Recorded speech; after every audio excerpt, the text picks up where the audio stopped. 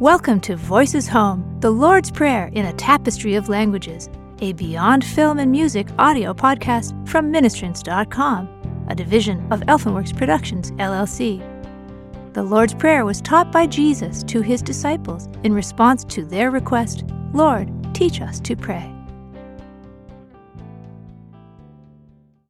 In this episode, we'll be sharing a version of the Lord's Prayer in American English with the variation of sins. This version, taken from Luke's Gospel, uses a Greek word that is similar to the word sins in English. Our Father who art in heaven, hallowed be thy name. Thy kingdom come, thy will be done on earth as it is in heaven. Give us this day our daily bread, and forgive us our sins, as we forgive those who sin against us. And lead us not into temptation, but deliver us from evil. For thine is the kingdom and the power and the glory forever. Amen.